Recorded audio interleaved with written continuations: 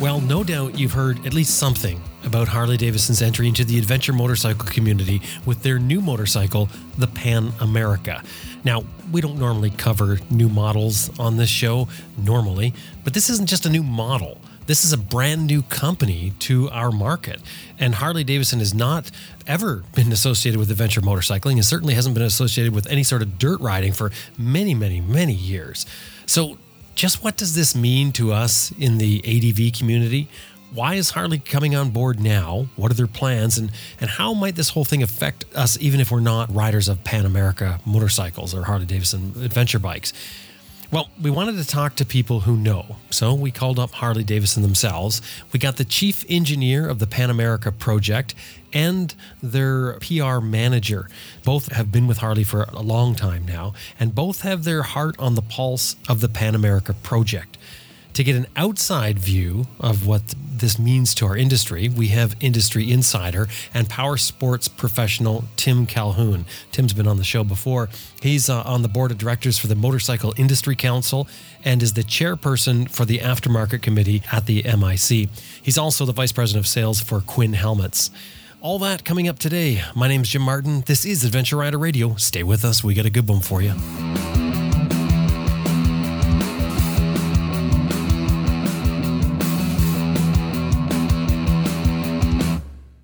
Before we get started, I want to thank these fine companies that helped get this episode out today.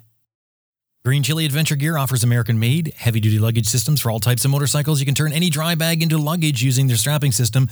And of course, Green Chili Adventure Gear is tested in extreme weather and terrain to withstand the abuse that adventure riding gives it. Tough, reliable gear, greenchiliadv.com. Best Dressed Product is the maker of the Cycle Pump, the best tire inflator for motorcyclists. It'll inflate your flat tire in less than 3 minutes. Made in the USA, comes with a lifetime warranty. They also distribute Googletech filters, cyclepump.com.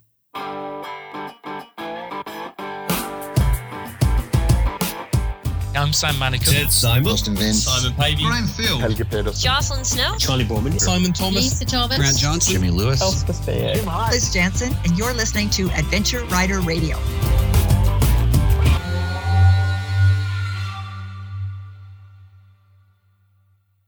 Harley-Davidson has just made a huge leap into another market, our market, one that few could have ever imagined that this big American motorcycle company would make. As I said in the intro, we don't normally cover new models of motorcycles, but this one is different. Harley-Davidson is well known for its cruiser scene, for those big, heavy thumping engines, leather jackets, all of that stuff that goes along with that Harley image. But as you know, and I know, adventure motorcycling is kind of a different animal, so to speak. Kind of like, I think, downhill skiing to cross-country skiing, both on skis, but sort of different experiences and often different people doing each activity. So how do you come from the cruiser side with a company that is steeped in culture of just that cruiser highway riding culture? How does Harley come to adventure motorcycling? And what are they hoping for? And how deep are they willing to go with this? As you know, with Adventure Rider Radio, we like to speak to experts in the field. And the experts for Harley-Davidson, of course, are the people that worked on the Pan America project in particular, because that's what we're talking about here. So first off, we have Group Chief Engineer for Vehicle Platforms at Harley-Davidson, Mike Case. Case is a lifelong motorcyclist. He spent his entire career in the automotive and the power sports industry, and for the past 19 years at Harley-Davidson. He oversaw the team that brought the Pan America's new engine, that's a brand new engine they have in this thing, called the Revolution Max engine, to life. The other person we're going to speak with is Paul James. Paul has worked in the power sports industry his entire career. He's worked as a journalist in the snowmobile industry. He's worked for Arctic Cat. And for the past 23 years, he's been at Harley-Davidson. James has held a variety of roles at Harley-Davidson, including marketing and PR and event planning, etc. But he is currently the Senior Manager of Public Relations, and he's an avid rider and racer. All right, hello. Mike Case, the chief engineer at Harley-Davidson, worked on the Pan America vehicle, coming to you from Milwaukee, Wisconsin. And Paul James, also from Milwaukee. Been with Harley-Davidson for 23 years in a variety of marketing roles. I'm currently the PR manager for Harley-Davidson.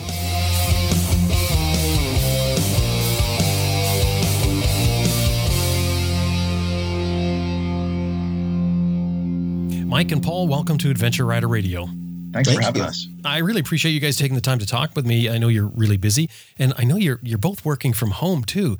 Are you used to that now? It's been a year. You'd think we'd be used to it, but it is still strange. I think I've been to the PDC a couple of times in the last year, and both those opportunities were to ride Pan America. And I've been to my office at Juneau Avenue maybe a couple times, so otherwise at home. Wow. Yeah, for me, I get in probably 2 or 3 days a week, and it is strange, but you got to get into the development center and check on bikes, ride bikes, look at parts, watch tests. So I'm in and out. Well, I want to start off here with just the basic concept of the Harley-Davidson Pan America. This is a 1250cc adventure motorcycle, the first adventure motorcycle for Harley-Davidson entering the market. But where does this come from? Like back up to way before, you're talking design and everything. Where does the idea to enter a completely different market come up for Harley-Davidson? Well, Michael, I'll kick this off and then you can jump in. This comes from a lot of market research. It comes from us understanding an opportunity and really digging deeply into it. We did more consumer research in this space than I believe we'd ever done in our company history. And that entailed speaking to customers from around the world, one-on-one in some cases, going into their garages, talking to them about the motorcycles that they own, the adventure riding experience, what they loved about their bikes and what they didn't love about their bikes. And we did a lot of competitive benchmarking, and I'll let Michael speak to that because that's really more on the engineering side in terms of understanding the space and our competitors in the space. So it came from consumer research and from the belief that we have an opportunity in the space. Yeah, one of the cool things when I came onto the project was our partners in marketing had a whole set of PowerPoints, data, videos that, Paul mentioned on interviews. And so as a new member, this is now years ago, you get this immersion into what the customer was looking for.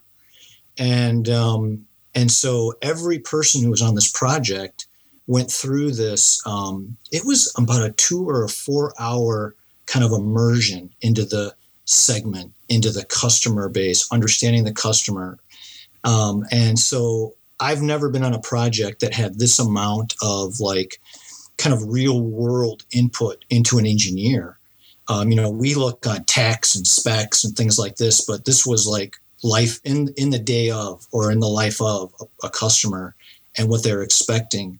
And it provided a lot of motivation. But B, it gave us a lot of the context around this market that, we're coming into new. So, and I don't know if you're privy to this information and being that it was so far back, because I know it takes a number of years to put something like this together, but back at the start, was it looking to the customer to see what bike they wanted? Was it a consideration of Harley-Davidson to enter the adventure motorcycle market in particular, and then to see how the customers reflect on it? Or was this sort of a blind side where you go and do your survey and you talk with customers and they come out and somebody comes back and says they want an adventure bike? I think I would say it was broad. I mean, there was a certain element of broadness to the questioning, but we did focus in on adventure touring very quickly. And for a lot of reasons, and chief among them being that it's a growing segment and it's a dynamic segment, and it's a place that we didn't play in and we really wanted to understand. So we certainly drilled deep into it. Well, as far as design goes, you guys have a whole bunch of things on this new bike, the Pan America. It's highly complicated, as I guess every motorcycle is. And when I start to look at the photos and stuff, especially the cutaways of the engine and things like that, I can't help but sort of marvel at the engineering behind something like this and think, how much time does it take for you guys to come up with a concept of, okay, we're going to enter the adventure motorcycle industry? And the reason I'm asking this is because a lot of times I think people look at companies and say, oh, I see what they've done. They took that engine and they put it in that, and they came up with a new bike, basically, a new suspension, new frame or something like that. But it seems like everything here is brand new. I mean, we're not looking at the normal Harley-Davidson engine in this, the 90-degree V-twin. Nothing seems familiar. 45-degree V-twin, but let me just jump in, Michael, and then I'll have you jump in. Yeah, there is nothing on this motorcycle that existed in the lineup before, and that is a bit of a misnomer that some people believed that the powertrain was a derivation of V-Rod or of the Street, Revolution X powertrain. This is an entirely new ground-up design in every way, and Michael, can you speak more about that? Yeah, we, when we talk about how long it takes, it's always a tough question to answer, but because how it really works within engineering is we are constantly working on innovation, and we're constantly looking at opportunities at new things. And so we have a lot of like development motors or development suspension systems or lighting systems. And sometimes they're systems, that are in need of a product. And in much cases, a lot of what you're seeing on Pan Am is, prior innovation work, true R&D work that's made its way into a product. And to Paul's point, this is, 100%, HD designed and, manufactured. The engine itself, sorry, I said 90, it's 45. The engine, the 1250, can you just describe that and talk about what that is? Now, I guess maybe Mike, that's up to you, being the group chief engineer. So, are you asking to get into the motor a little bit? Well, yeah, and just sort of overall description of what it is.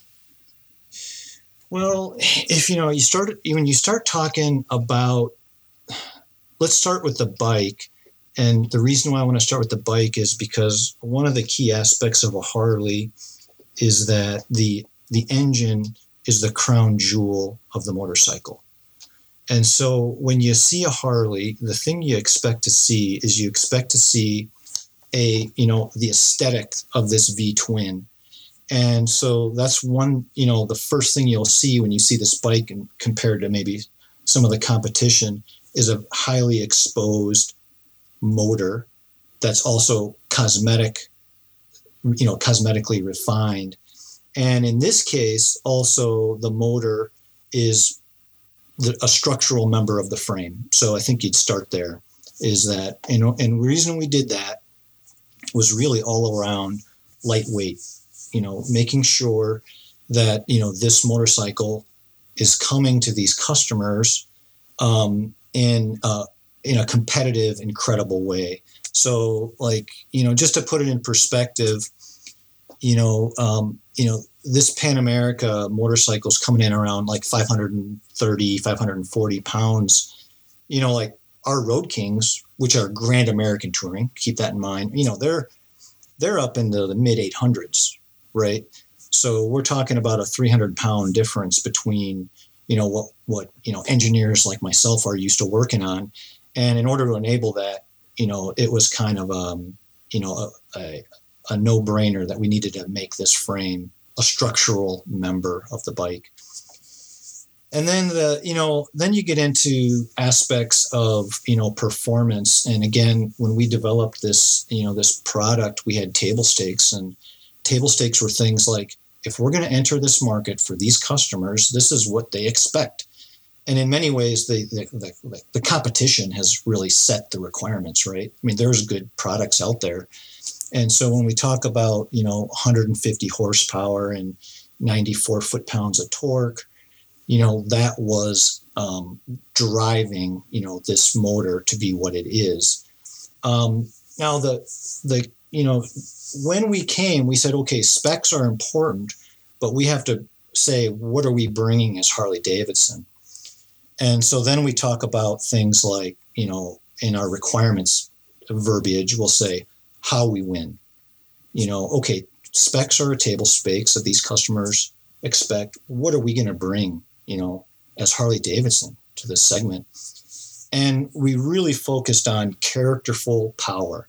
So when we talk about characterful power, we talk about a lot of things. We might talk about just the feel of the bike. So maybe vibration.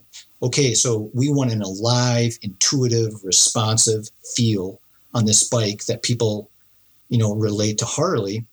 And so that drives architecture. It might drive, at that 30% or 30-degree offset of our crank pins to get our 90-degree firing order to provide this balanced vibration, but it still feels alive when you're on it.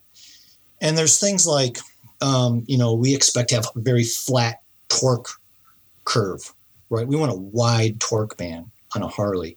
Okay, so that drove, well, how do we do that? On this high performance engine, that's why we implemented this, VVT system, right? So we have high control for low end torque as well as high end horsepower, and then finally it gives us better fuel economy. We can control, the motor for fuel economy. So the motor is, it is the crown jewel of the motorcycle.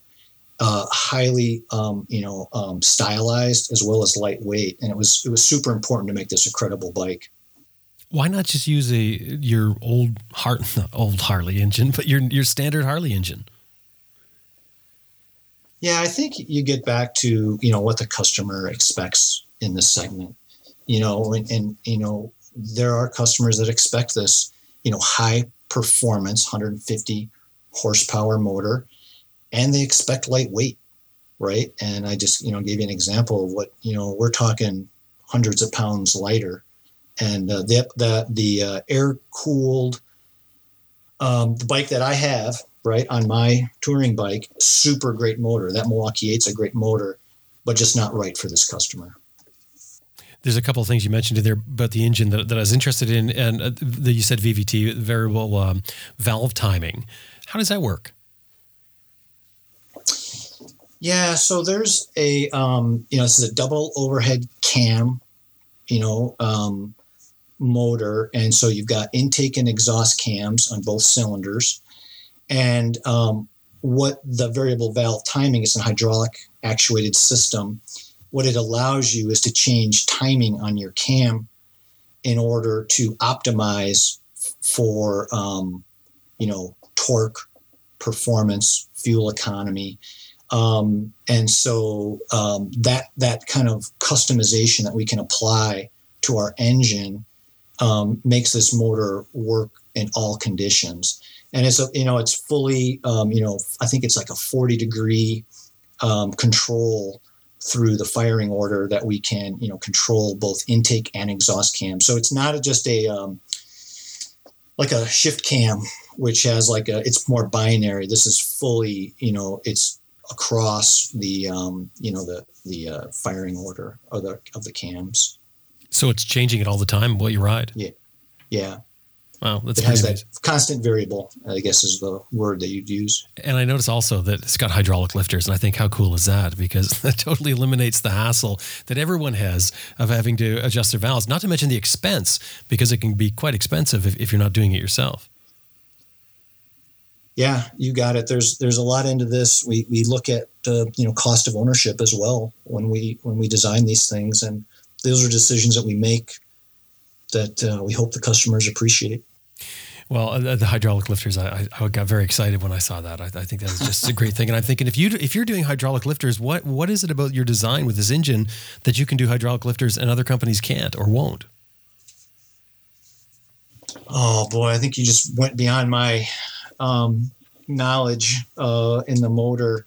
Why we chose this versus others? I do know we do maintain very tight specifications in our machining at our powertrain operations in up here in Menominee Falls, Wisconsin.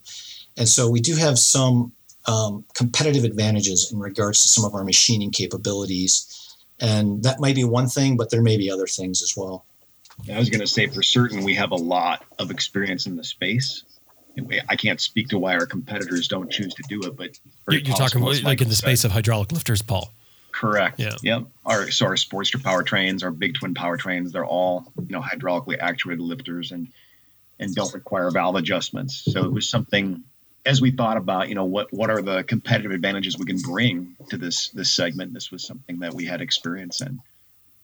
Well, there was also the mention about the 30-degree offset pin, I believe it was. and the way that the engine fires. Now, the thing is, everybody who knows Harley-Davidson, I think everybody does, knows that signature sound that Harley has. It's got a beautiful tone to the engine. It is undeniably just beautiful. What does this engine sound like? And does it represent Harley the same way? Well, I think that was part of what, Mike talked about characterful power delivery. We're obviously very well in tune with what our motors sound like, and we paid very close attention to the competition in this space. Of course, it doesn't sound like a 45, degree air-cooled V-twin like the traditional Harley-Davidson motor, but it has its own sound, and it's aggressive and it's pleasing, and it was something that we focused on greatly. Yeah, I would assume you would, because it is so iconic for Harley-Davidson, that sound. So you're saying this doesn't sound the same. But that 30-degree offset pin that I was just talking about, isn't that an attempt to make this thing fire similar to the original or to the standard Harley engine?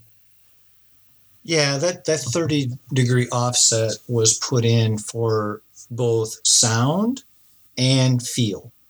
And so we also wanted to have, we've got 2 balancers in this motor, and these things are tuned. So everything about this motor gets tuned for both sound, vibration. So that's the feel you feel, in your hands or, on your body. And then also, the torque. So it's, I've heard it referred to as our secret sauce that we employ in regards to our engine development, because we don't, again, just look at specs. Those are one thing, but we look at what the characterful performance of this motor is. And, whether it's this offset or whether it's balancers or whether it's our VVT, everything is tuned to achieve this, alive, intuitive, responsive, look, sound, and feel of the motorcycle. So you actually want a certain amount of vibration felt. Yeah, you got it. We absolutely want the motorcycle to feel alive even at idle. So we want that alive feeling, and then conversely, we want it to be responsive, and so that when you get on it, you feel okay. The motor is reacting, to what my inputs are, and finally, you want it to be intuitive, and so that's very tough, because you want as you progress through an RPM band, you want to make sure there's no dead spots in sound or dead spots in vibration that can happen through like damping within the system. And so you want it to be intuitive, that what you're feeling and hearing is what's happening. So this is all part of that characterful power delivery, right? It's the feel, it's the sound, it's how it interacts with the rider. And when we benchmarked this space, we could see some motorcycles in the space do it very well, and others not so well. And we wanted to bring our expertise in this area to life in Pan America. So if you hear a Pan America running, do you automatically associate it with? I mean, do you think that the person will automatically associate it with Harley Davidson? Once they ride it, they will. But I mean, it's not going to be the type of sound, though. Like, I'm asking, is it going to be the type of sound that when you listen, you go, "Wow, that sounds like a Harley"? I think I'd answer the same way as Paul. It doesn't sound like our big twin. So maybe that's and we didn't want it to sound like that, and I don't think the customers want it to sound like that. So it is new, unique, but we took aspects of our heritage into, again, this characterful power, and we put it into this high performance adventure touring engine. You've got 19-inch front wheel on it, 17 in the rear, I believe. I think the base model comes with cast wheels, and the special model comes with spoked wheels, which are tubeless. It seems like you've got a lot of technology on it. But Paul, can you just walk through what this frame is made up like? What are you talking about? The whole bike. The whole bike? Yeah. Well, yeah. And you mentioned we do have the special is optional. You can have it with cast or the optional cast lace wheels. But we intentionally created two motorcycles to meet the needs of various riders. And that was when we looked at space, we saw the opportunity. And so, the 1250, Pan America 1250 is priced, less because it has less content. And in some cases, some of those riders won't necessarily be looking for off-road prowess like you would be on the special, which you can order with things like cast lace wheels. And it's a view of the segment, and in order for us to really kind of capture the needs and wants of a variety of customers, that's why we developed the two different models and have them marketed side by side. The overall dimensions are sort of, I guess, within the adventure motorcycling segment. Are there anything about the ergonomics or is the frame design that really stands apart from everything else that's on the market? You're talking specifically about the frame. I think Michael touched on the fact that the motor acts as a stressed part of the frame.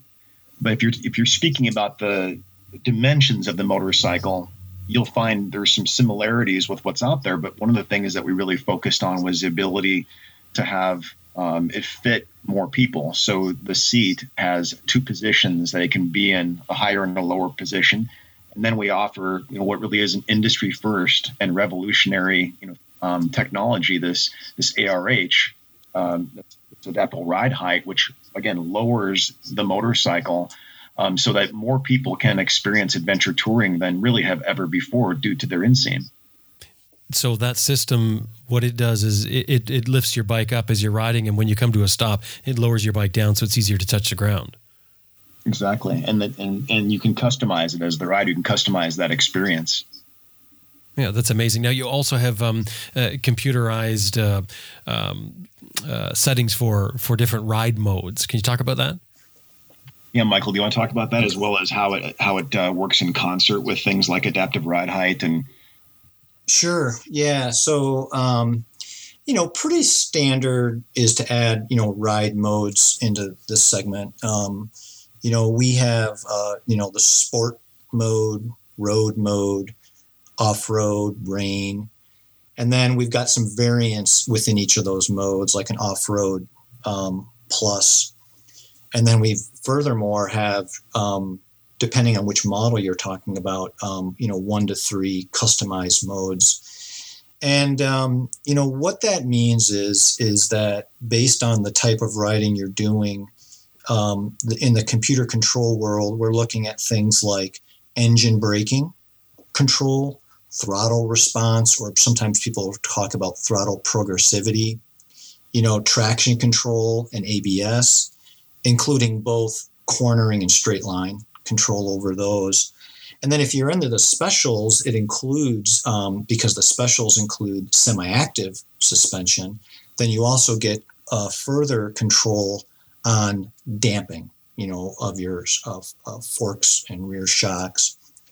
The adaptive ride height, or we call ARH, that also has some control where you can control, you can turn it off.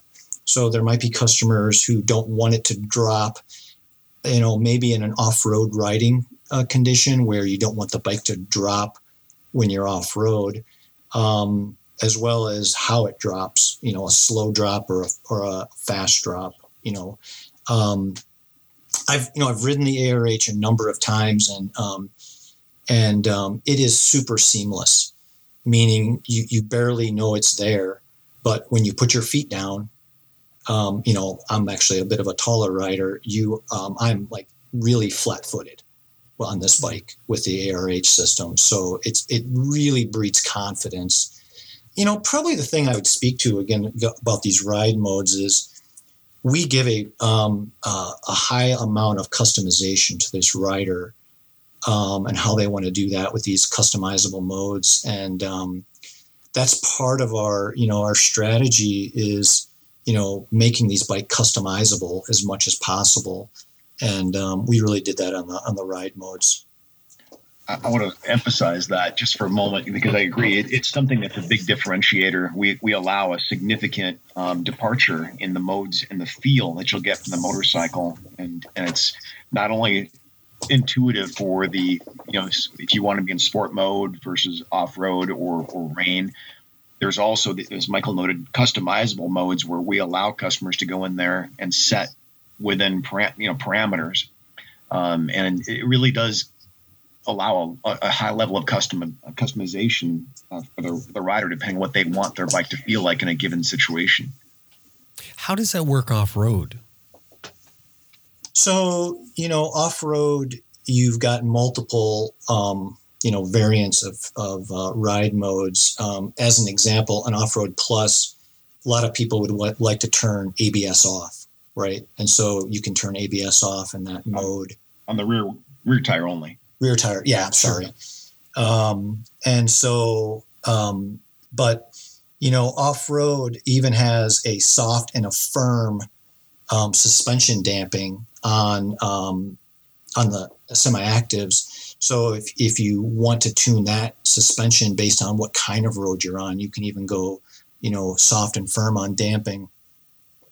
And so I think the key point is that all of these things, as the rider progresses, they can, select. Now we do have some standard modes for those who just want that too, right? Based on, what we expect a off-road base and an off-road plus to be. The ride height. How does the ride height work though off-road? So if you've got it set so it's going to lower down when you come to a stop, does that stay working like that as you're off-road going at slower paces? So yeah. I see what you're saying. I mentioned you can turn the ARH off if you want, but if you are off-road and you still want the ARH, it will still function fine. Yeah. And I would add it doesn't come into play until you're going at less than say 5 miles an hour. You're essentially coming to a stop, and it's decreasing the ride height progressively as you come to a stop. It's working in a way that's almost seamless and almost imperceptible to the rider until you come to a stop and your foot reaches out and you're on the ground. Yeah, that's what I was thinking about that, because I'm thinking that as you're off-road, you're going slower and faster, and many times with an adventure bike, you're going very, very slow. So I can imagine that, it might be a little confusing, but they're going up and down the entire time. I imagine that the thing to do is disable it for that style of riding. Yeah, I did some of that riding off-road recently, and you don't really notice it coming into play until you come to a stop. But you can, as Michael noted, you can put it into a locked mode where the adaptive ride height system maintains the normal ride height and does not lower it a stop. When I was looking at the specs for this, and I came across a little asterisk on one of them when it had to do with the laden seat height. It had laden seat height, and I think it was 32 inches, something like that, 31 inches, something like that. But the little asterisk said that this has been determined using a 180-pound rider. Is that what the Pan American has been designed for? Is a 180-pound rider? And the reason I ask this is because this is a question that is always out there. Everybody always accuses the Japanese manufacturers of making it, for very light people. And I'm just sort of curious: is that the profile? Is that the rider profile? No, that's just if you're doing laden seat heights, you need you got to say what the rider is. It's not what the design of the motorcycle was made for, but it's just a way to put it in context with a 180-pound rider. Right. The suspension, you can adapt your preloads based on a variety of rider weights. Like Michael said, that's just the standard for determining what does laden mean. How much weight are you making it laden? That's a pretty normal standard that we've used anyway. Because one thing that I'm curious about with this is that Harley-Davidson has always had a certain image, or at least it has for many, many years. I know it originally started out with doing dirt stuff, but it has a street image. It's got an image of the sound that we talked about, that iconic Harley-Davidson sound. And even the riders, there's a certain rider profile. And many times I've heard it said, with Harley-Davidson riders that, hey, if you're not riding a Harley-Davidson, it's not a motorcycle that you're riding. How do you think this fits into the adventure motorcycle scene, where I think it's more of a mix of different brands and different bikes that people are riding, because it's more about the activity than it is about the actual brand? Sure. I mean, if you think about it, that's a big part of the reason why we announced so early that we were entering this space. It was for a number of reasons. One was to, start to convince the marketplace and the people who are in this segment that we can build a credible adventure touring bike and that we understand them as customers and what they want and how they want to be treated.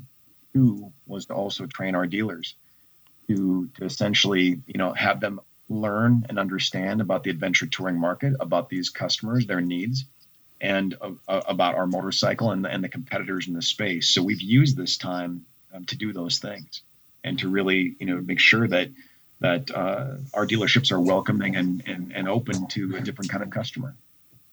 Because it is a totally different kind of customer, it's a different kind of scene, and I can imagine that that they're going to be looking for different things when they get to the dealership. What's changed at the dealership then? So if you go to a Harley dealer, does it look different now with the unveiling of the Pan America, or does it look the same and just sort of have a Pan America in there? Well, I think that it will look a little bit different, and we certainly have already started that, with other products that don't fit the normal, call it Harley-Davidson genre. And you think about Livewire, and the type of customer that's coming in to buy an electric motorcycle is not necessarily, the stereotypical type of a Harley-Davidson customer. So, it starts with, frankly, the people. It starts with the sales staff and the people in the service staff and those that the customer will interact with, and getting them to understand the products, not only our products, but also the competitors in the space, and then to think about how these customers are different from the customers who used to have them. So how and when do you know that this is a success in this segment of the market? Obviously, it's going to be sales driven, but I mean, is there a timeline for this that you're sort of giving it to say, okay, well, if it doesn't take off by this time, it's going to be pulled? Maybe I'm asking for too much inside information here. We're committed to the space, but we've already started to see signs of success, right? We sold out of the very first pre-order motorcycles in the U.S., and there's been a ton of excitement, not just here, but also around the world. So, we know we're hitting the ground with a product that is, in some cases, some people are not expecting us to be able to do. The specifications and the pricing, I think we surprised some people, let's say it. And so we're super excited about entering this stage of having production motorcycles roll down the assembly line and then shipping to dealers in the U.S. We expect bikes to be in dealerships in May, and then having customers come and experience these bikes. Also around that same time, we'll be doing consumer demos. And, once they get out in the real world, that momentum, I think, will be big. I kind of feel like for me, it was last fall when I had the, a long breath of, hey, we got a winner here. And where that comes from is we have a lot of ADV riders who work at Harley, both at our proving grounds in Arizona. A fair amount of them ride, competitive adventure touring product. There are test riders out there, and, the feedback from them after all of the durability testing and performance testing, they're ready to buy one. And then the second thing is we ran we called it a Butts on Bike activity in the fall, where I had 47 adventure touring riders, all Harley employees, and come in and spend a day or two. I had 4 bikes ready for them, and just, almost 100% positive excitement. And so based on our proving ground riders, the people, in the Harley family who like this space, just super, super good feedback. Well, I'm very excited about Harley-Davidson being in this segment because I think Harley brings a lot of muscle to the industry and to the market. So I think there's only great things can come from this new offering. But I think I'd be remiss if I don't sort of ask you guys about the looks of this bike, because it's certainly drawn some attention and certainly has drawn some ridicule. Some people have looked at this. I've seen many posts, and many people have said to me that it's an ugly motorcycle, and I hate to be so blunt with you, but that's what they've said. Can you talk about the design? Yeah, I mean, we wanted it to look different. than everything else is out there. And I guess I'll also challenge the assertion that there's any beautiful adventure touring motorcycles out there. They all have a kind of a unique look and space. I'd also say that people need to see it in person. I think it looks smaller and more aggressive in person than it does in photos. And I've heard that from people who came to see it at Daytona Bike Week a year ago, as well as at the IMS shows. But yeah, we definitely wanted it to look different. We drew on some of our own heritage, as well as what we felt was, the more American off-road spirit, if you will, if you look at American off-road vehicles. And we didn't want it to look like everything else out there. So I would say yes, that was very intentional to make it look like what it looks like, and that people should maybe take a look at it in person when they get a chance and see if their opinion doesn't change. Are there any practical reasons that it has even the headlight set up the way it is? It's one of the things about the headlight that hasn't drawn a lot of attention yet, but it's a really bright headlight. And it also comes with an adaptive headlight that is cornering enhanced. So when you're in the corners, that upper light is actually lighting the turn as you're going through it. And it's something that probably people won't really understand until they ride one at night. But it's super bright. And we know a lot of adventure tours are on the road long hours and will appreciate the ability to see through the corners.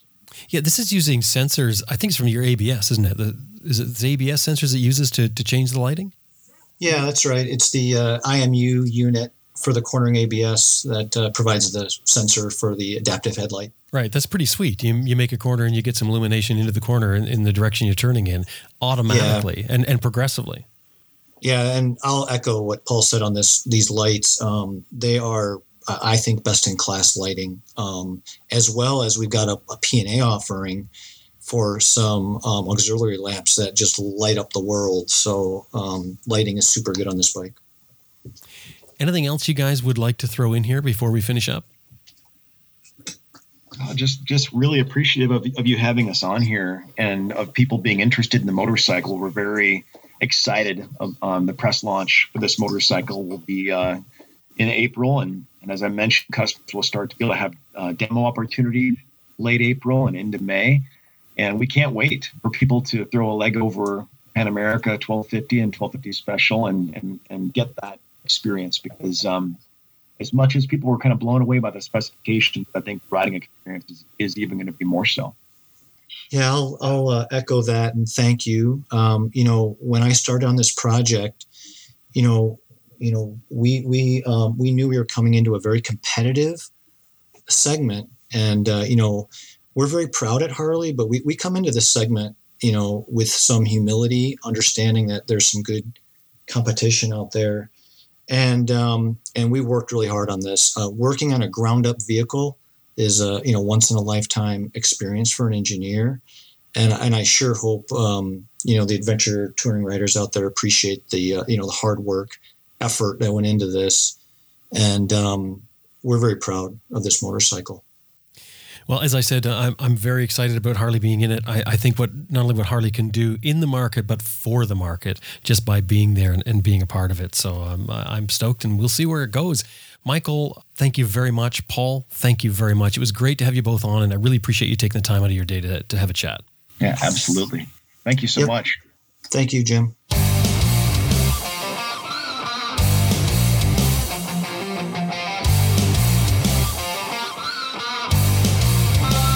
That was Mike Case and Paul James. Mike Case is the chief engineer for the Pan America project, and Paul James is the senior manager of public relations for Harley-Davidson.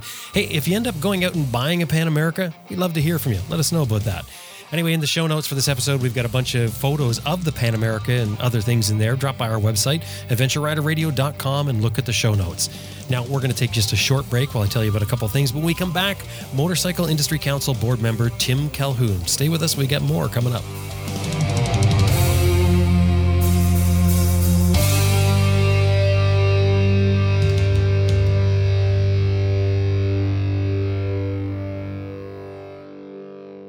Most riders that have some miles under their belt immediately understand the advantages of having a throttle lock.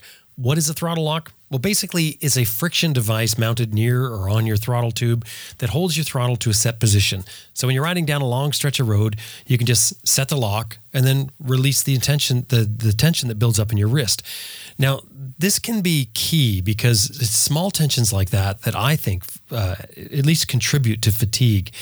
In itself, holding the throttle is really no big deal, but holding onto the same position for a while, combined with maybe the wind buffeting your helmet, the noise in your ears, and maybe some vibration, well, it all sort of gets to you. And that's what the fatigue that I'm talking about, the rider fatigue. And with the throttle, obviously you have to keep your throttle steady, which means holding your hand at that exact same position so you're not going up and down in speed and driving everyone else on the road nuts. Now, I've used throttle locks for years, and I guess I sort of fell into putting up with something that doesn't quite do the job. You know, often they would just continually slip off over a period of time. Frustrating to use. There was many problems depending on which one you're talking about. I've tried a bunch of different models, and all sort of the same, you know, maybe some different problems with them, but I never really found anything that really impressed me. I just sort of put up with it. That was until I bumped into Heidi and David Winters at the Vancouver Motorcycle Show. They had a booth there for their Atlas throttle lock, and I was quite taken immediately by the design of this thing. It's really well designed when you pick it up. You can see that this thing's been very well thought out, and it's all metal construction. It fits on almost any bike. And more importantly, after trying it, it works like a dream. And I mean like a dream. There's 2 buttons on this thing, one for engage, one for disengage. They are smooth and positive when you press them, and it works perfectly, just like it should. You can increase or reduce the throttle while you have it engaged without disengaging it. Once you have the engage button on, if you come to a hill, you need a little more throttle, you just give it a little more throttle. And then when you want to take it off, you just take a little bit of throttle off. I like to say it works kind of like OEM. In other words, it's something that works so well, you'd swear it was built from the factory on a high-end bike. It is a beautiful piece of equipment. Do yourself a favor. Grab one for yourself. AtlasThrottleLock.com is the website. And be sure to throw in there that you heard them here on Adventure Rider Radio. AtlasThrottleLock.com. And by the way, David and Heidi, the owners of Atlas, they're also motorcycle travelers. As a matter of fact, that's how they got into making the Atlas throttle lock. AtlasThrottleLock.com. We've talked many times of the importance of your feet and how to use them to control your bike, and in particular in our rider skills segments that we do here on Adventure Rider Radio, especially when you're standing. But even if you're riding down the road, your feet need to be comfortable and connected for proper control. Your foot pegs are one of the most important connections between you and your motorcycle. And I'm sure if you think it through, I mean, it's very obvious. It's one of those areas that no matter what bike you ride, you'll have a better ride with a quality set of foot pegs. What does quality mean? Well, first, they need to be designed in a way that they add leverage and connection without changing the ergonomics or leverage to your brake and your shift levers. That's really important and an oversight, I think, in a lot of them. There's also the need to keep your feet in position, in the balance position on the frame. That, again, is the placement and the angle of the foot peg. And then they need to be made of some super tough material to withstand the abuse they get. I mean, you think about it when you drop your bike, it's the peg that ends up getting rammed up, caught on rocks, etc. IMS has been making parts for motorcyclists and racers since 1976. And over that time, 45 years, I think it's 45 years, they have learned plenty, and they apply it to all their products that they make. You can tell by the fact that almost every winning off-road race team has some IMS products on their bike. And in that arena, the racing arena, you got to have top quality, super tough products. There's just no doubt about it. And that's just what they've done for us adventure motorcyclists as well. IMS Products has a full line of motorcycle foot pegs designed to give you the added leverage you need to control your heavy adventure bike, to keep your feet planted and connected, to shed mud and crap from the pegs so that your feet do stay connected and they're not bogged up with mud. I find with my IMS foot pegs that I actually forget they're there. And to me, that's what a great product is something that does its job so well, you don't have to think about it because it's doing everything it's supposed to do. You don't need to fiddle or reposition or try and do something to work around the downfalls of it.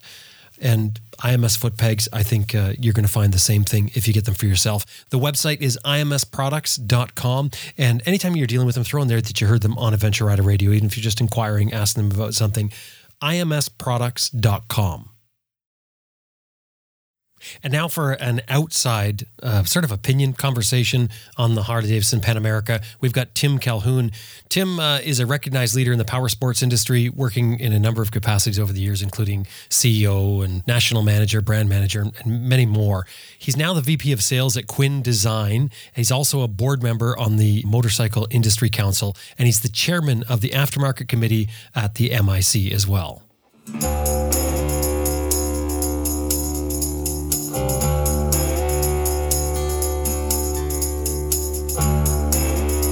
My name's Tim Calhoun. I'm the Vice President of Sales with Quinn Design Helmets here in Dallas, Texas.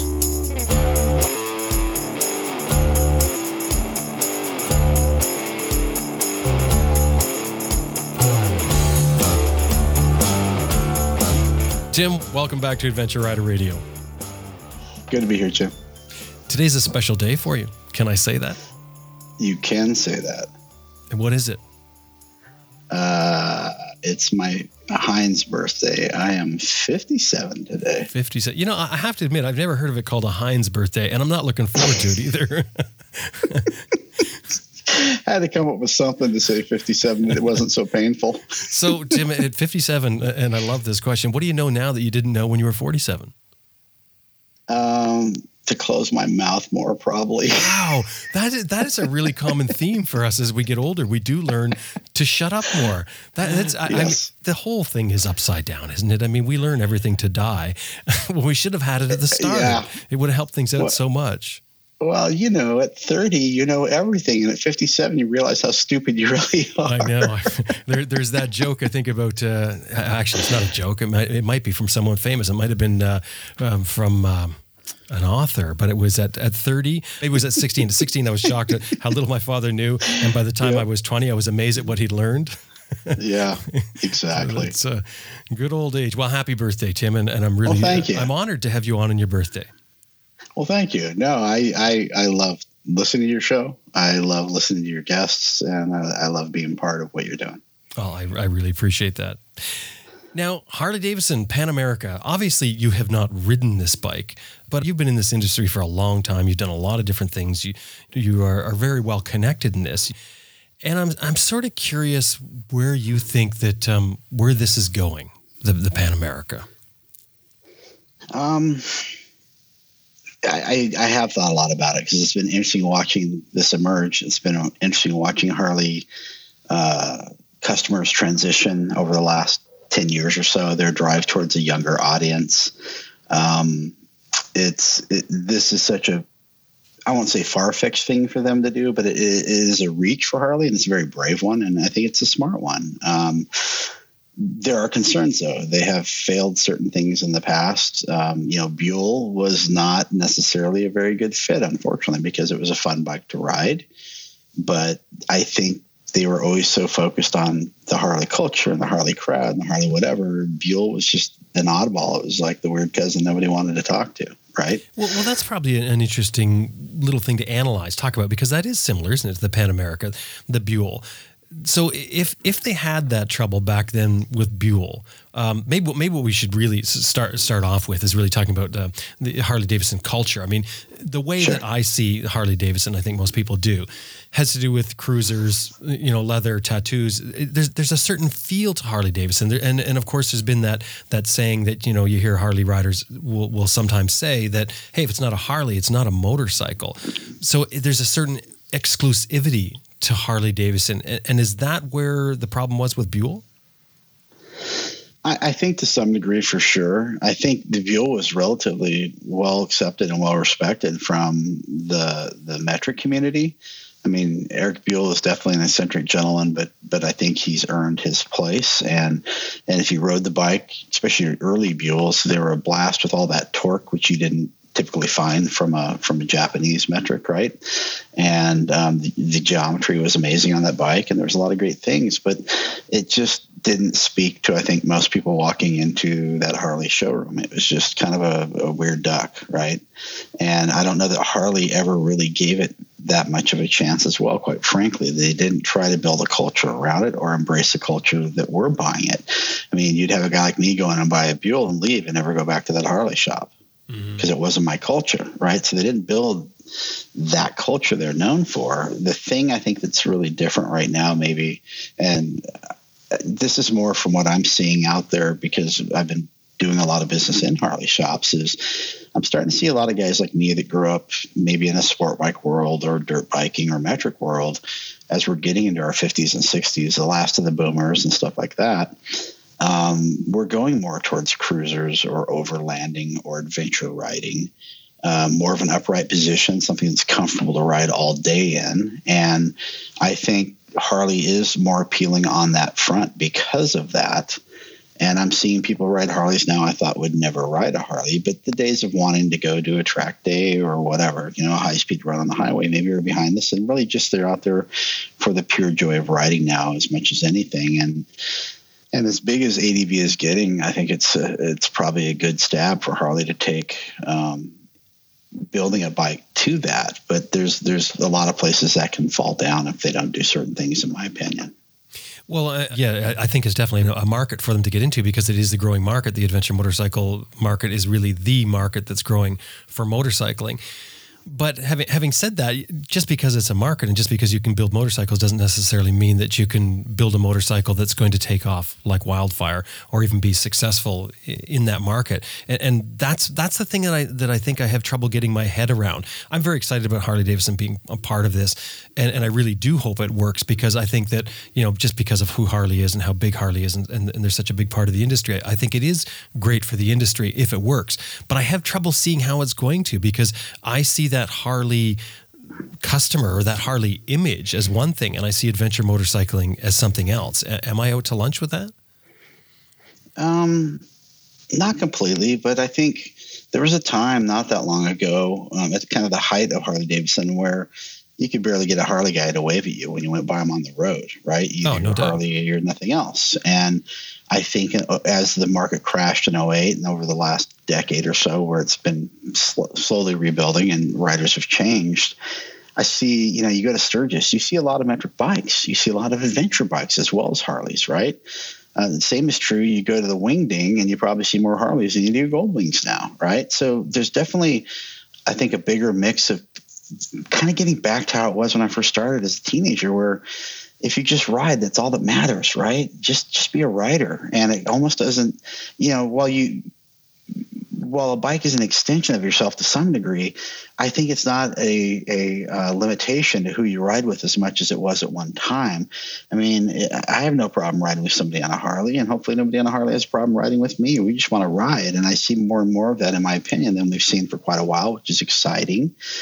But I think behind the Harley project, there may be some other things that are tucked in there where you look at things like, the V-Rod coming out. Good motor, good bike, but never caught because it just wasn't that V-twin thumpity thump, bike. Mm-hmm. And I think with the adventure bike, they have an opportunity to really stretch their engineering, to move into a different power plant, to create a different engine configuration, bike configuration that could really go into a lot of arenas. I mean, it wouldn't be hard or that far-fetched to see Harley building a monster type motorcycle down the road with this type of engine and setup, right?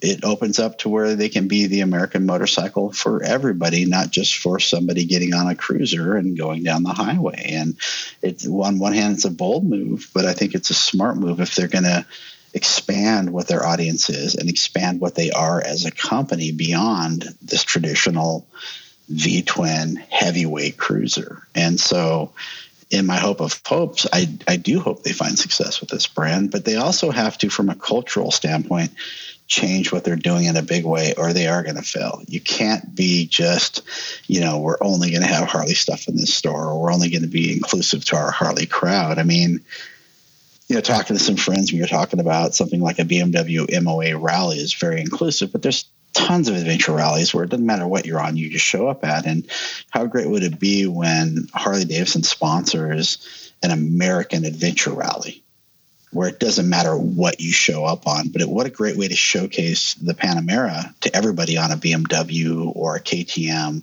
or a Honda Africa Twin. If you just invite everybody and say, hey, riders, come be part of us. And stop the pretense of it being HD themed thing, but know that they're putting it on and making it great for everybody.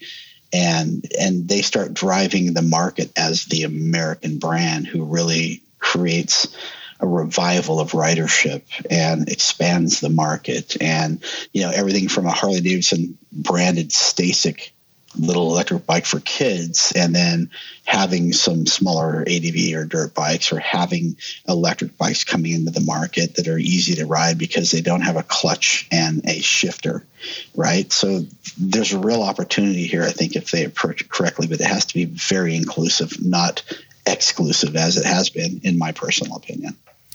But the thing that I see is that the market already exists. The adventure motorcycle market, it's been there. It's come to some level of maturity through all the other players that are in there already. I don't see it as Harley-Davidson being able to come into the market and say, okay, now come and play in our field, sort of thing. We're now going to be, the adventure motorcycle market, because they have. I mean, right now they have one bike and it's just coming out. I sort of see it the other way around. I see it as that Harley's going to have to try and fit in the market.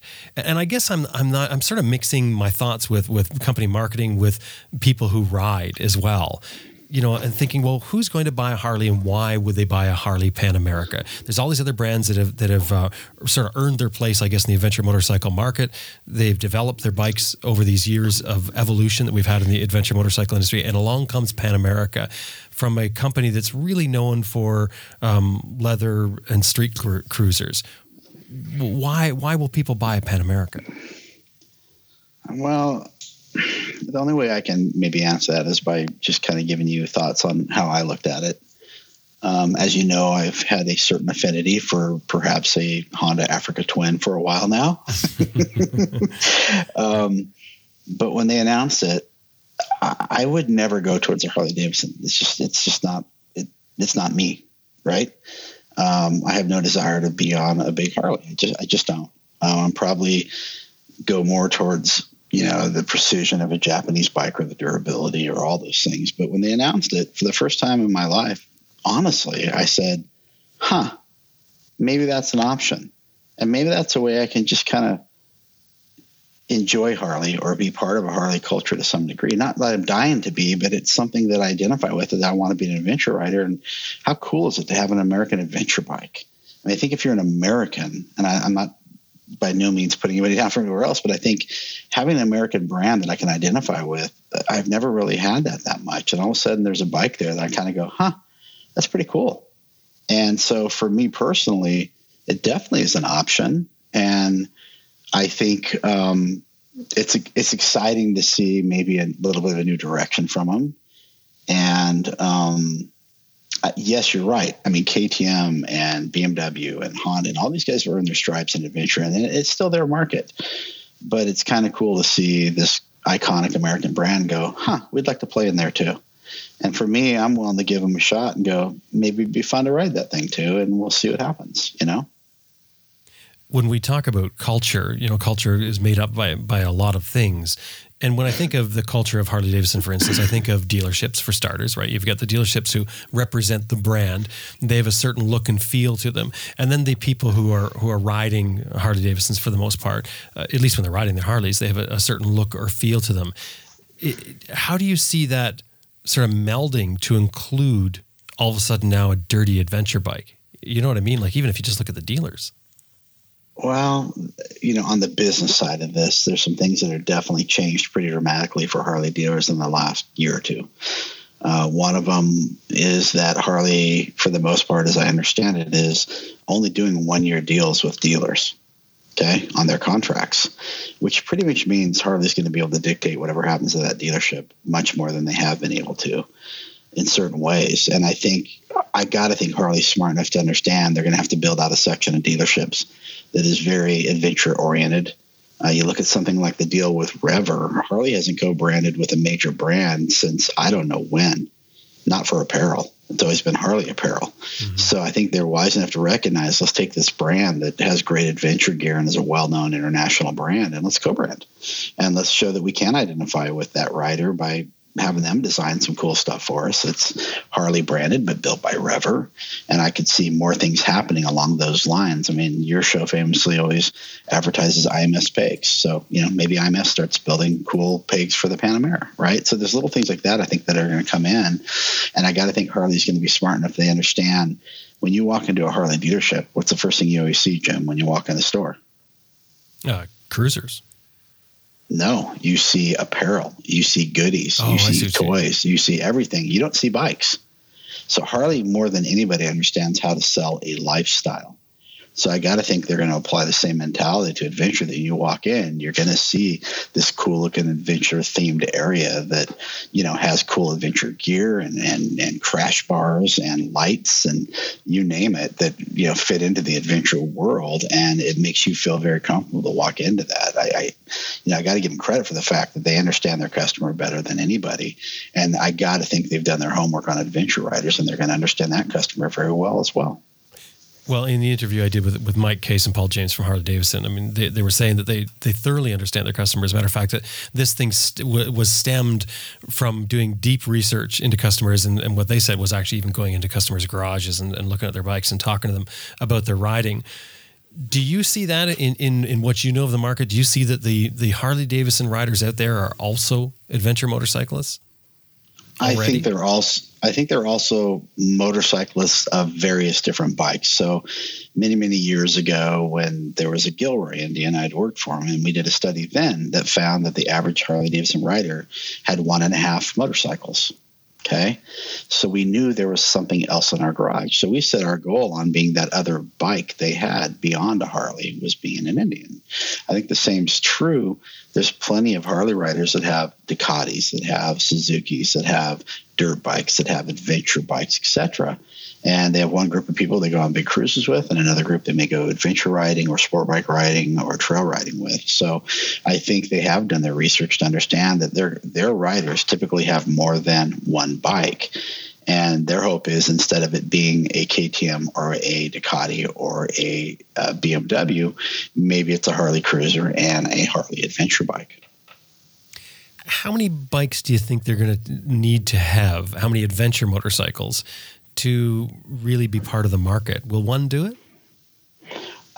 No, I think they're going to have, and I hope you don't take this as sexist, but more of a her bike or a smaller displacement or a younger rider bike in that adventure sector as well. I think they're going to have to sort out. I mean, it's not that far-fetched to look at the 750 that's been to some degree fairly failed for Harley-Davidson and look at that bike and go, man, it wouldn't be that hard to reconfigure that water-cooled bike into an adventure frame and offer a nice entry-level 750, 850 type adventure bike, and then you have your big boy, right? You mean with the normal Harley-Davidson engine, like the thump engine? No, the little 750 they had that they were building in India that just hasn't done very well. But isn't that a stroker, the same thing, an over-square engine, long stroke? To some degree, but again, it's not that hard to reconfigure something like that into a smaller CC adventure bike. I believe, and I could be wrong, and you could have a million people write you and tell you how dumb I am, but I thought that 750 was a water-cooled bike, if I remember right.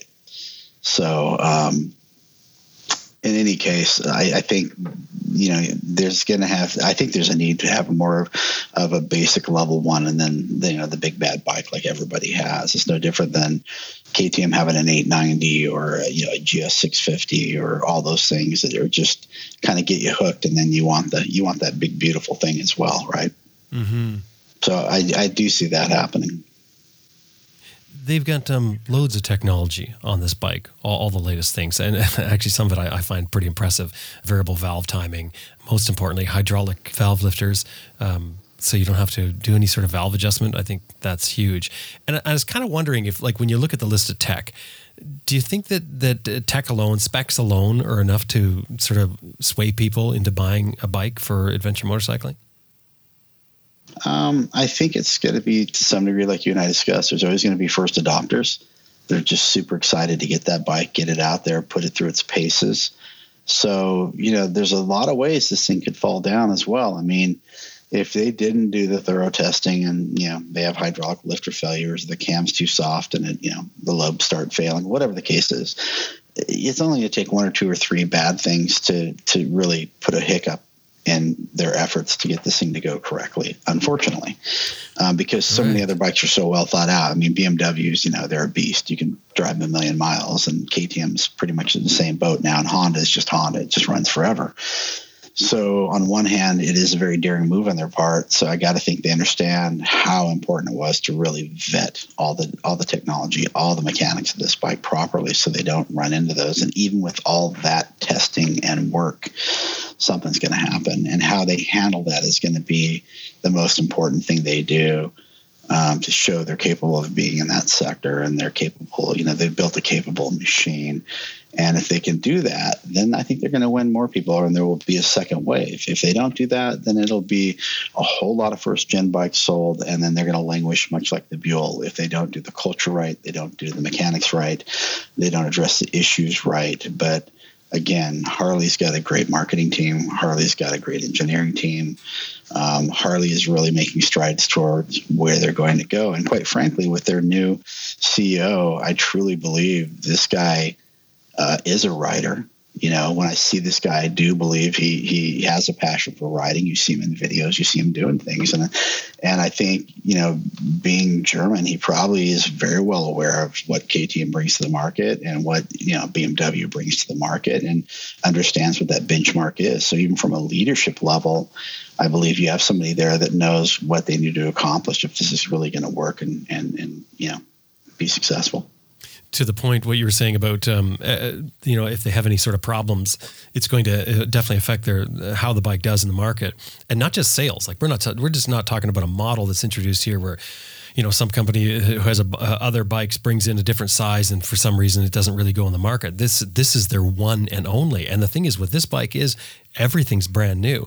I expected when they talked about the Harley adventure bike, I thought they were going to use this traditional Harley engine. This is a completely new engine, so everything's brand new. The potential for something to go wrong with this, I would think, is huge.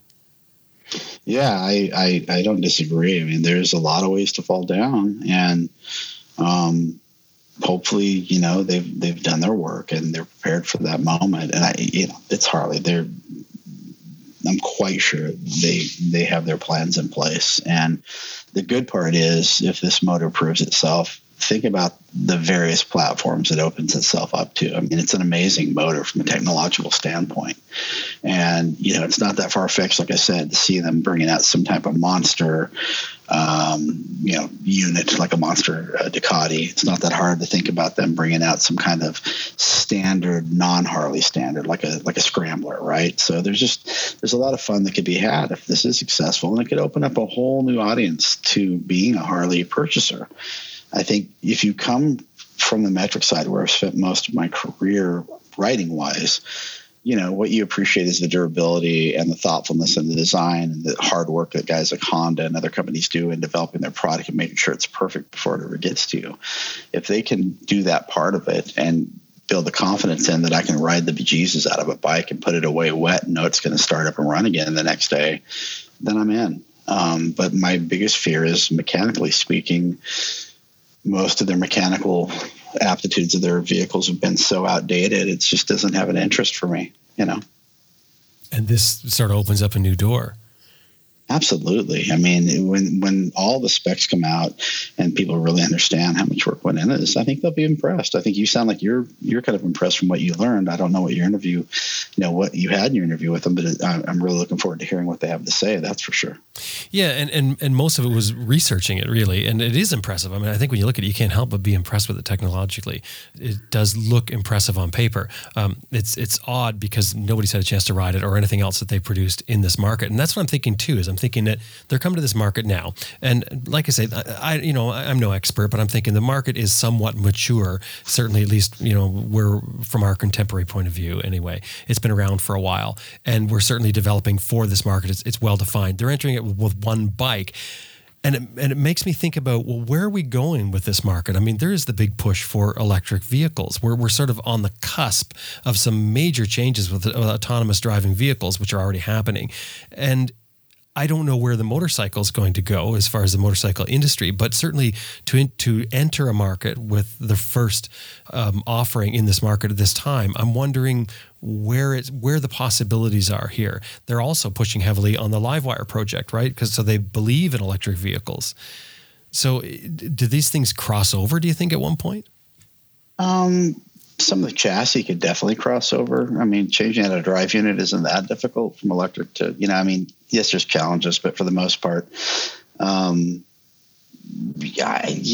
as forward thinking as any company I think there is right now, because they understand with emissions, with the drive for electrical powered vehicles or alternatively powered vehicles, all these things coming down the pipe. You either evolve or you're going to struggle. I mean, being inside the industry and looking at our struggles now with Euro 5 emissions, Euro 5 sound, all these things coming down the pipe are going to make it tougher and tougher and tougher for a combustion engine motorcycle to continue forward. With states like California saying, by 2035, we'll have no combustion engines on our highways, and now pushing the president to say the same thing, right? So there is a drive going on out there, and it's a shorter window than I think most of us probably expected. It's really accelerating. And so, and we've seen, you can look no further than the reports coming out from the 3 or 4 or 5 emerging electrical motorcycle companies that are happening right now to know there's a transition happening. So Harley's got enough of that tech under their belt. Obviously, they've built a pretty darn good electric bike that could survive from South America to LA. And although there are challenges, I think most of us were surprised to see how durable as a vehicle it was in general for that trip. And I think they've assembled the team. They've assembled the engineers. There's been a big transition in their engineering departments. They just, I believe, brought forward a chief electronics or chief electrics officer for Harley-Davidson now. So there's another big investment on their part to drive the technology forward on that side. Every Harley dealer is now going to be required to have a live wire, and I believe a trained live wire technician. That's not an alternative. You're going to have that. So that's going to be demanded by Harley-Davidson that electric motorcycle comes to market. And it's not hard to figure out when you look at that live wire that's going to be the big dog. And it wouldn't be that hard for them to build the equivalent of a 300 and a 600 type electric motorcycle. And again, stretch that family down to a younger rider. And if you look at what they're doing with STACYCs, they've got small STACYCs, medium STACYCs, and they're going to be working on a big STACYC for older riders. So now they're driving up from the bottom and they're driving down from the top, and they're creating a brand that can be a lifelong brand for riders, which hasn't existed before. Typically, you didn't move toward a Harley until either you were kind of renegade-ish and young, or you were much older and wanted to just tour. Now, suddenly there's a much broader appeal for that brand, I think, for most consumers. What's STACYCs? STACYC is a little electric battery-driven balance bike. So it was invented by a gentleman who I believe was a factory mechanic for KTM, like the KTM 50 racers and stuff. And he invented it for his kids. And what he essentially did is, I think, took like an 18 or 24 volt drill battery and put it to a motor that was in a balance bike and gave it a thumb throttle. And I've never seen a bigger entry-level drug for young kids. Really? It's like the big wheel of this generation, right? And the first time I saw him was at AIM Expo a few years ago, and I think it was his kids that were there demoing these things. But I mean, these things are flying around, and they're backing them in like a flat tracker. I mean, these were talented riders. They're jumping them over jumps, and I'm thinking, God, I hope they build an adult bike like that. Harley bought the brand, I believe, 2 or 3 years ago now. And now you have other brands that are getting co-branded models of STACYC under their umbrella. I believe KTM has a branded one now, but Harley definitely has Harley branded STACYCs in their dealerships. So you're introducing the Harley brand to a 5, 6, 7-year-old kid, all the way up to maybe an 11-year-old type rider at some point, who are on this electric balance bike branded Harley. So why not put him into a 250 type electric, dirt or street or whatever bike? Why not put him into the next step up from there and keep him in the brand family? So I think, their big picture is really to be able to walk somebody through their entire riding life on different various Harley models and not have them go to a Honda or Yamaha, Suzuki, what have you, right? The last thing I wanted to ask you about was the looks. Now, there has been such a response to the looks of this bike. What do you think, Tim? Yeah, I'm not going to say I'm in love with it. I'm being honest, but it's very American brutish. For one, it's kind of Mad Maxy in certain ways, in that the curves and the look of it definitely have this Harley feel to it that I find interesting. Right? It's got a tip of the hat to Harley there, but it's oddly Americanish. It's not that clean, crisp European KTM BMW look. It's not that Honda polish look. It's very brutish in certain ways. It looks like it's just going to go beat up the ground as opposed to the ground beating it up. So I don't know that I'm in love with it, but there's a certain appeal to it in that it is different. And I think part of what we all like riding a motorcycle is when we pull up and people look at us on that bike and think, God, that bike's cool or sexy, or man, I remember when I was at Indian, we brought Indian back from the grave in Gilroy, and we'd pull up to a restaurant or gas station, and everybody would come out and tell us a story about their grandpa, uncle, dad, whatever, that had been on an Indian, and just immediately like, that is so cool. I'm glad it's back. And I think pulling up on a Harley adventure bike is just, some people's jaws are going to drop and go, wow, I didn't know Harley was building this. And I think it's going to start a Harley was building this type of bike or building this. It's a conversation starter. And I think as writers, we've laughed about this when we're talking about apparel. You want to look good in your apparel. You want people to pay attention to. And I think if you're getting an adventure market, and maybe you've ridden a BMW, I hate to say it, but guess what? There's 1,000 other reviews out there on BMWs. There's not so many people on Panameras, and suddenly you're getting that host of attention you want again, like early Corvette buyers on the new mid-engine Corvette, like whatever else, right? And it's a very affordable, excitable moment to be different and have something kind of different and cool. So I think there's going to be that element of it that, it's that oddball, intriguing effect that it will have. And it definitely is going to stand out going down the highway. Nobody's going to think you're nobody's going to think you're riding a Honda down the highway. That's for sure. And that's no disparity to Honda. It's just, it's uniquely Harley without question. Well, that's an interesting perspective. That really is. And certainly, I guess if they'd made something that was a little bit closer to the BMWs or KTMs, they could have potentially got lost. Yeah, I do. I mean, it's kind of funny. It's like when the Porsche Panamera came out, where people were like, four-door Porsche, what? Right? But when you see me on the highway, I don't know. I mean, they're different, but I think they're pretty cool. And they just kind of slotted in there. Apparently they saw a need. And I think Harley does definitely see a need that they're going to have to change the game they're playing and the audience they're talking to.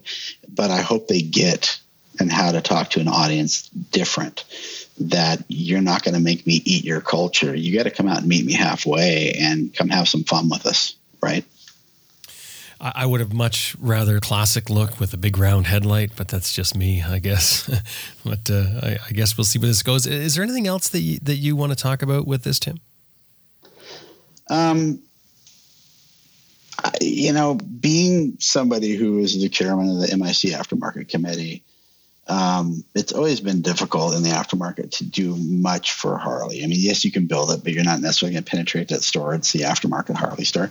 I just hope that Harley, by having their agreement with somebody like Rever, is more open to understanding that by putting on great brands, like we've talked about IMS foot pegs or using soft bags from anybody out there doing it in the market, et cetera, Wolf, who have you. I think that will actually create more affinity for their brand if they can create some of those partnerships and get them accepted earlier than just having everything HD branded, right? I think I think they got to be open to a little more cooperation with the wider market than they maybe have been. And they'll eventually pull it down to where they're having all those things done for them. But if they're going to build a brand quicker, they got to be able to do things that people are comfortable with, in my opinion, and ease into it. They can't just go, hey, we're here, everybody, we're great, come by us. They're going to have to say, hey, we have an option. It's an alternative to what's there, and we're working really hard to build something very, very cool here. Tim, thanks very much. Of course, Jim. Thank you, as always.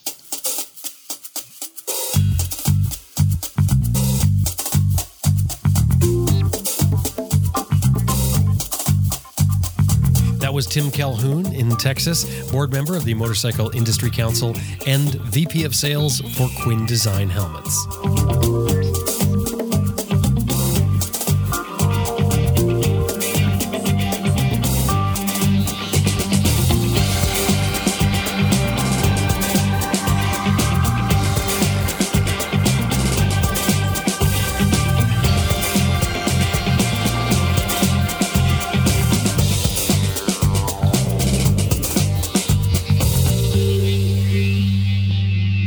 I just want to remind you that this episode has been brought to you by Green Chili Adventure Gear, greenchiliadv.com, Motobreeze Chain Oiler at motobreeze.com, and Best Rest Products at cyclepump.com. And we'd really appreciate it if anytime you're dealing with these companies, anytime email or otherwise, let them know you heard them here on Adventure Rider Radio.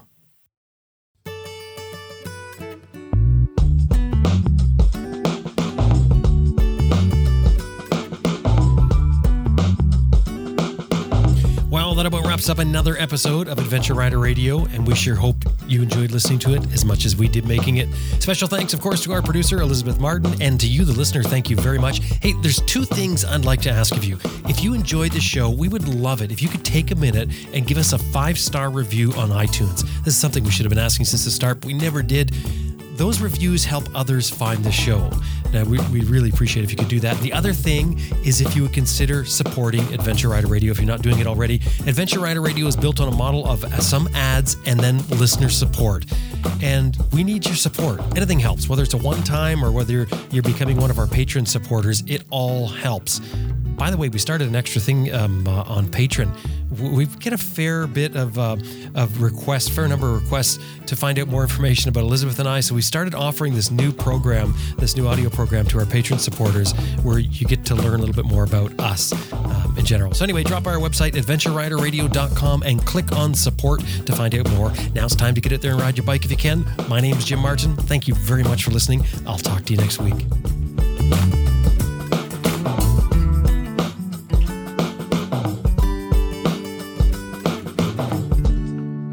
Hi, I'm Helge Pedersen, and you're listening to Adventure Rider Radio.